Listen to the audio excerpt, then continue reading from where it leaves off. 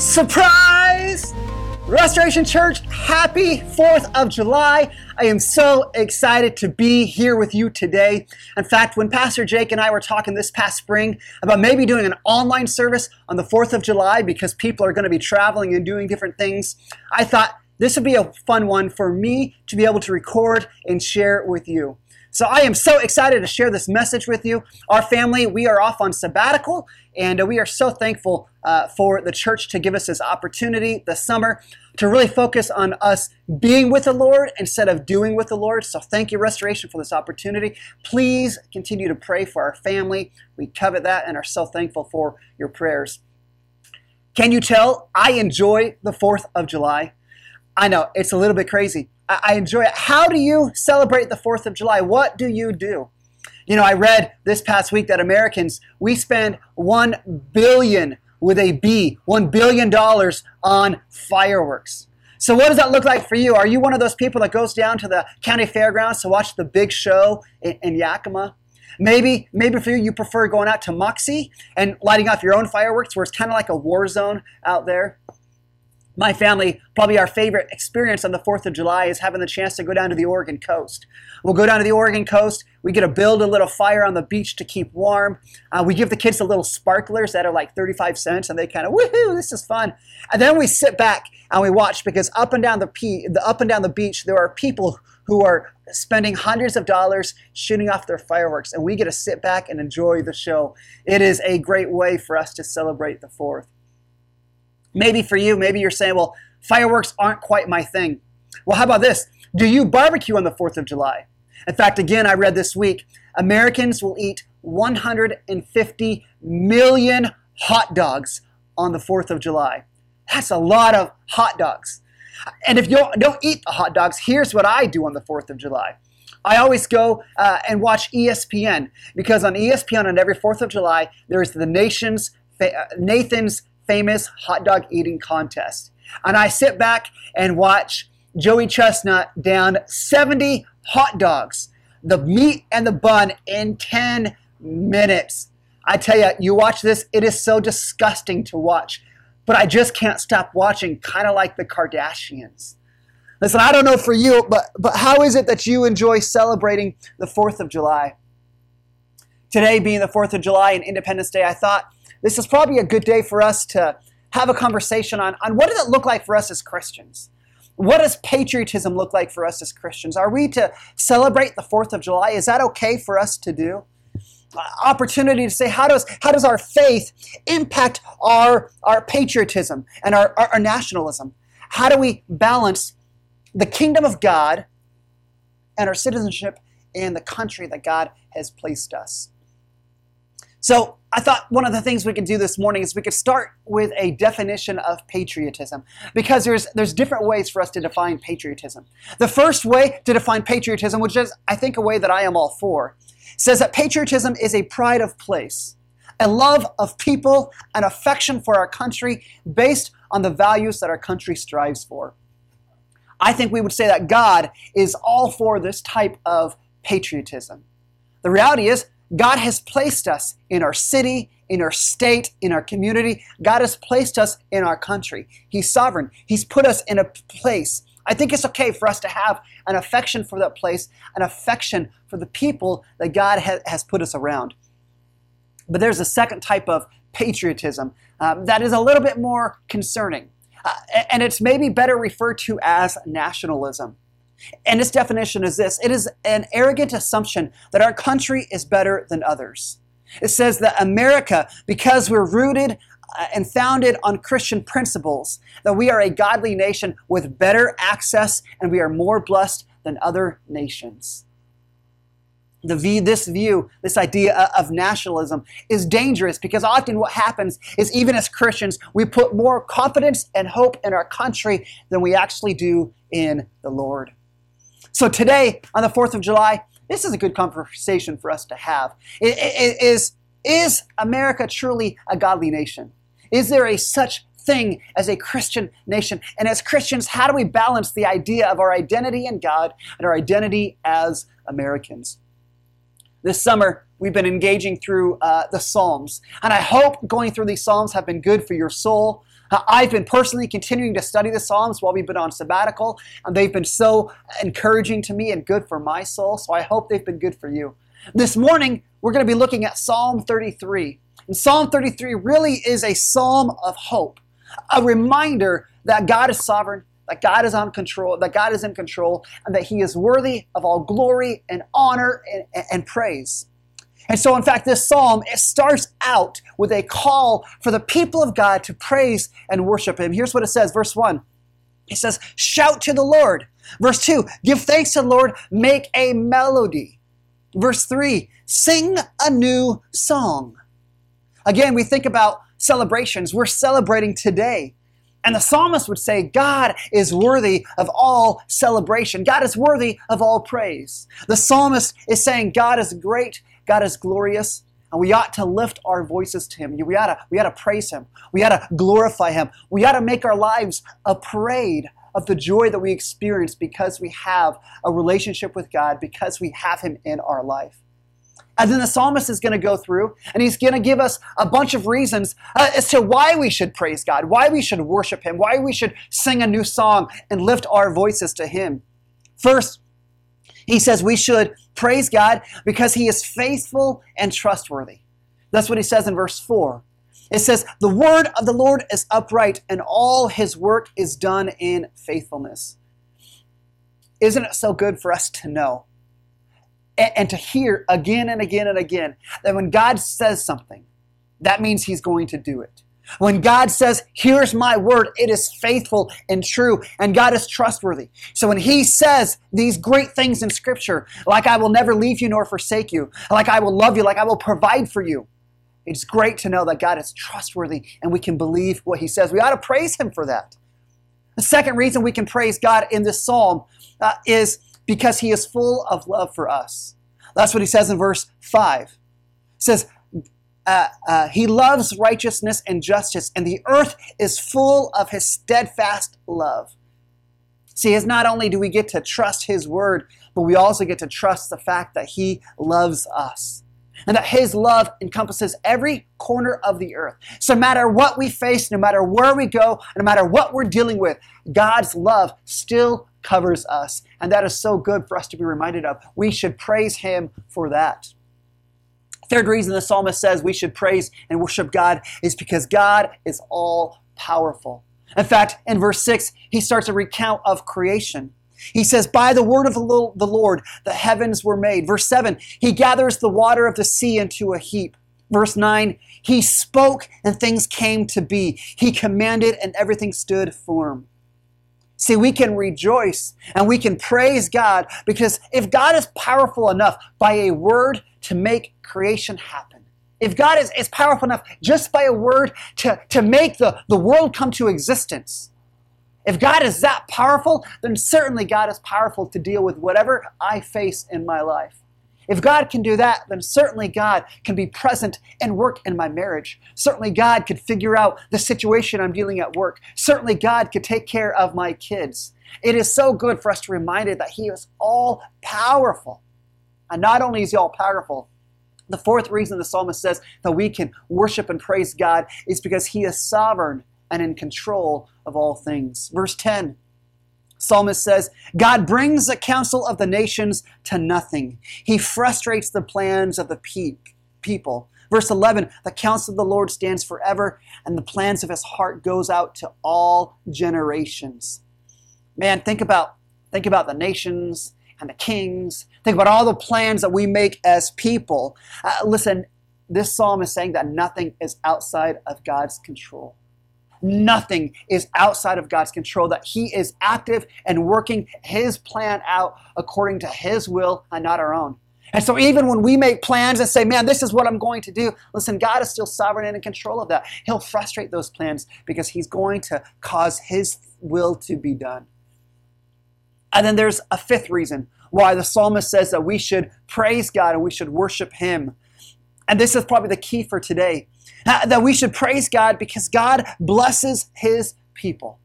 God blesses His people, and we ought to praise Him for that. And this is a key verse for us today. And I want us to grasp what this verse says. Verse 12, here's what it says. He says, blessed is the nation whose God is the Lord. Blessed is the nation whose God is the Lord. Listen, this is a verse that oftentimes Americans and other people from other countries, we take this verse to say, hey, this is talking about us. This is talking about America. America is blessed because we are a nation whose God is the Lord. And all sorts of nations throughout all of history have taken this verse to apply to themselves. In fact, this verse was used by both the North and the South during the Civil War to say, hey, God is blessing us because he's our Lord. Great Britain has used this verse. All sorts of countries, Australia, Canada, have taken this verse to say, hey, this applies to us. And around this time of the year, we look at our country and say, America. Well, of course, America is blessed by God. We're a Christian nation, right? We were founded by Christians, and we have Christian principles in our founding, right? Of course, God has chosen America. Of course, God is going to bless us so that we can help the rest of the world figure out how to do things right. But here's the caution. Just because some of the founders of our country were Christians does not automatically mean that we are a Christian nation. In fact, if we look at the whole of Scripture, Psalms chapter 2 implies that there's no such thing as a Christian nation. Psalms 2 says, why do the nations rage, and why do the people plot in vain? The kings of earth takes their stand, and the rulers conspire together against the Lord and against their anointed one.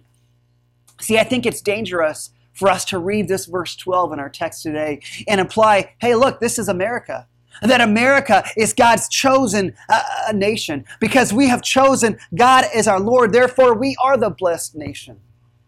The reason why it's probably dangerous for us to assume ourselves in this verse is because that verse doesn't end there. That verse doesn't just say, blessed is the nation whose God is the Lord. That verse continues.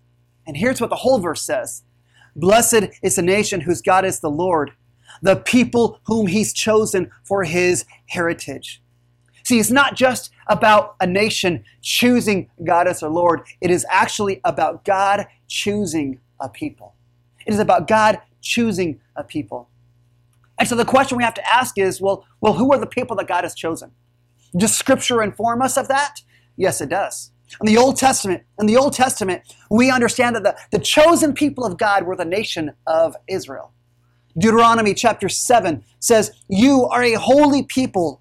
The Lord did not choose you to be his own possession, or the Lord did choose you to be his own possession. He did not choose you because you are more in number, because you're great, because you're wonderful.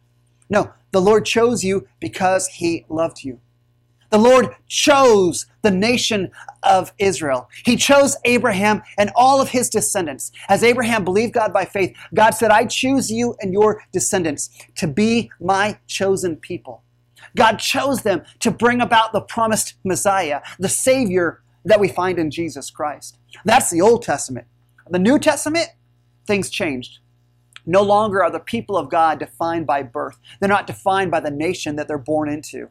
Now they are defined by faith. In the New Testament, the people of our day, the people of God, the people that God chooses, these are those who put their faith in him. These are Christians. We would say this is the church. God's chosen people are the Christians that make up the church. That is God's chosen people, the church. In fact, 1 Peter chapter 2, speaking, the Apostle Peter says, you are a chosen generation, a royal priesthood, a holy nation. We are his special people so that we can proclaim the promises of him who called us out of darkness and into the light. In fact, I think about this. I think about when Jesus was on trial before Pilate, the Roman emperor. Jesus was on trial for his life. And this is what he says. He says, my kingdom is not of this world. If it was, my servants would have come fighting. My kingdom is not of this world. My kingdom is not a nation. My kingdom is those who place their faith in me. My kingdom is the church, the Christians, the people of God. See, the nation of God, the nation of the chosen people whom God blesses, is not a nation on the earth.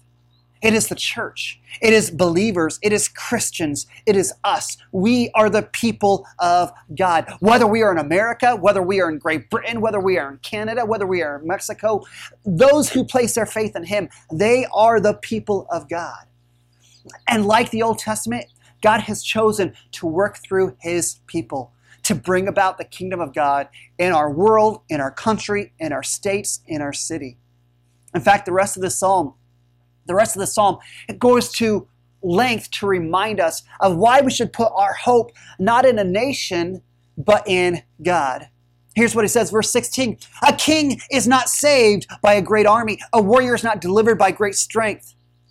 The war horse is a false hope. His great might will not rescue.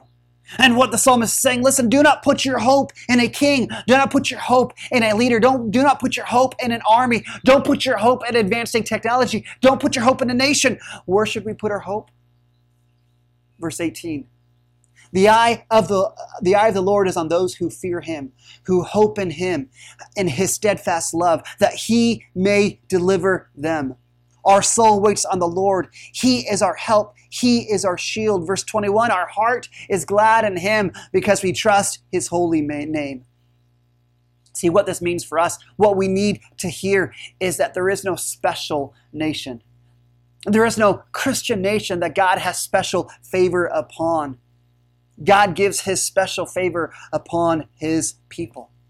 God's blessing is a gift to His chosen people, the church, those of us who will put our faith in Him. And therefore, the key for us is not to put our faith in our nation, but to put our faith in Him, first and foremost in Him. So that's the message of Psalm 33. The question then becomes, how does this inform us today?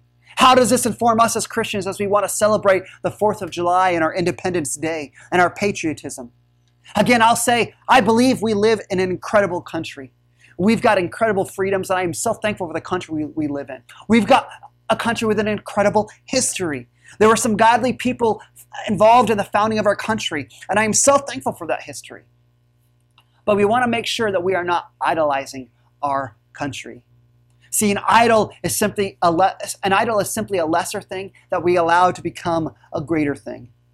And what that means for us today is let's not become arrogant and nationalist, where we take precedence, we allow our country to take precedence over our allegiance to the Lord. Let's not think our nation is greater than any other nation. Let's not confuse. Let's not confuse the kingdom of God with America. Let's not confuse America with heaven. Let's not think that America has any greater inroad to the presence and the blessings and the promises of God. No, as Christians, as people of faith, let's ensure that our primary allegiance, our primary citizenship is not in our country, but it's rooted in the gospel and the kingdom of God. Yet, even though I say that, the reality is as Christians, God has sent us as ambassadors. He has sent us as ambassadors into the world, that we become His earthly representatives on the earth. Which means that God has sent us into our cities and into our states and into our country as His ambassadors to represent God, to represent the kingdom of God. In fact, in the Old Testament, there was a prophet by the name of Jeremiah, and he told the nation of Israel, God's Old Testament chosen people, he told them while they were captive in a foreign country, he said to seek the welfare of the city, to pray for it. For when it thrives, you thrive as well. See, as Christians, where our citizenship belongs in the kingdom of God, and that is greater than all our other allegiances, while we're on the earth, we should still seek the welfare of our city. We should still seek the welfare of our country. And so what that means for us as the people of God, as people of peace, that means that we should love our neighbors as God has loved us. That means that we should seek to improve our situation, improve our country and our city. We should seek to improve the social and the educational and the business and the political environment around us. We should be involved in our country. And I think that means that today, on the 4th of July, I think we are free to gather and to celebrate. to be patriotic, to light off fireworks and celebrate our country and the fact that this is where God has placed us. It means as a people of God that we ought to be in prayer for our country.